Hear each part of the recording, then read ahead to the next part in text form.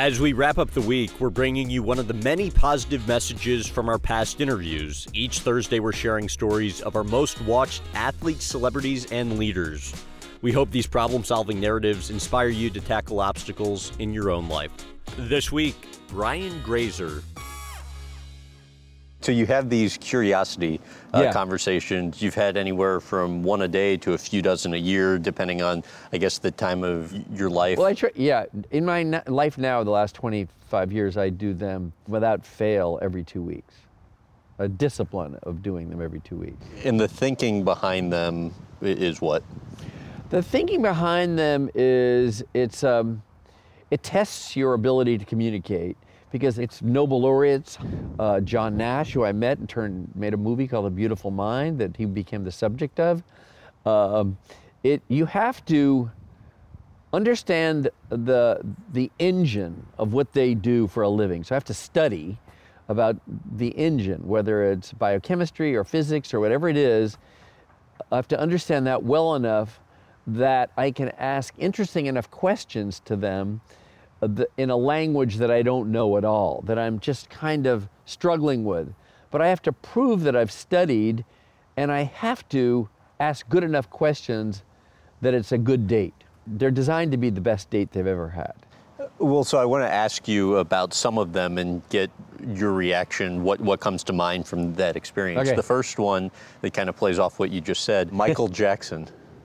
Oh, Michael Jackson was amazing. There was a reason that all of a sudden he wanted to meet me. I owned a book that was interesting to him, and he wanted to meet, and I was just blown away.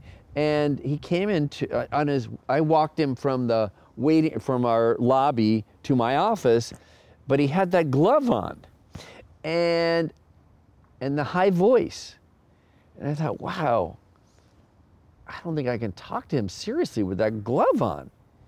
I said, do you mind if you take your glove off? And he looked at me like, excuse me, no one's ever asked me that question. And I said, yeah, would you mind taking the glove off? And he eventually said yes. I just had to ask him nicely a few times. And when he took his glove off, his voice changed. It wasn't that high voice. He had like a real voice. And he became almost like the most brilliant music professor one could ever experience. It was really like Amadeus or something. He spoke about how you create music, your fundamentals of choreography, how they integrate, everything. And it was just this profound hour I had with him. Elon Musk and the rocket launch.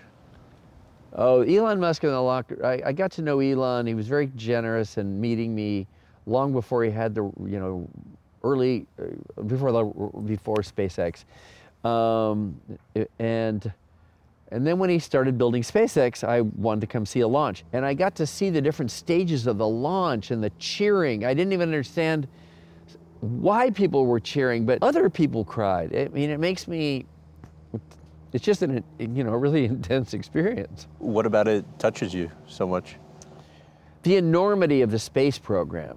And that's kind of what we tried to capture in the launch of Apollo 13. But it's magnified because these are the people that are making it right there.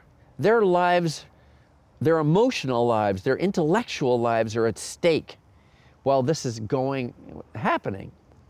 So it's just touching.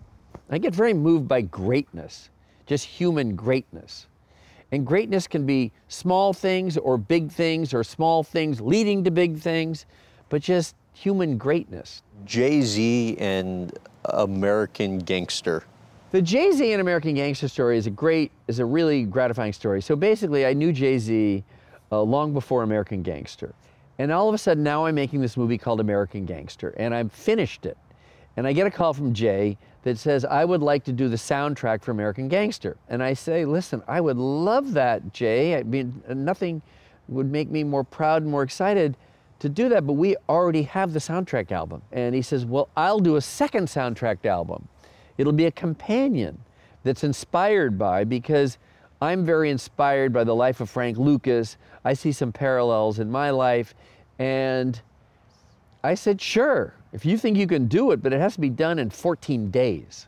And he did it. He performed in it, he wrote it. See, another thing that'll make me emotional.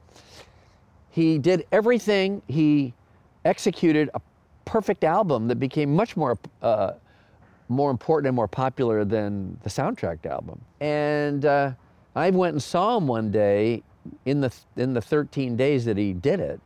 And I've just marveled at it because, you know, he's kind of a king in his universe, and I just didn't know he could grind it out like that and make it amazing and do everything with that kind of time pressure.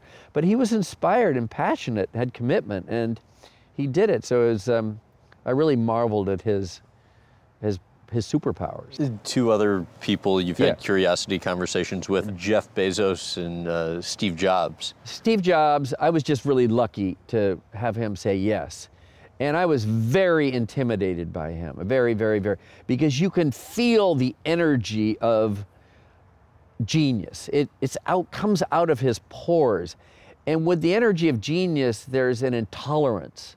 Not an impoliteness, but an intolerance that when you say something stupid or you talk too long, I'm just gonna have to pivot, you know?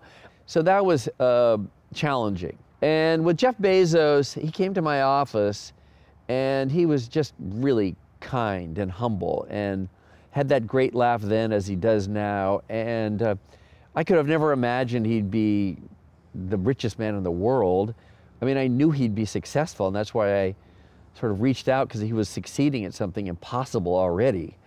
And, but he was really easy, and you would see glimpses of genius, like his understanding of physics and space and the cosmos. You know, he understood things with a high level of depth behind it, but didn't feel the need to show off ever. He's not a show-off.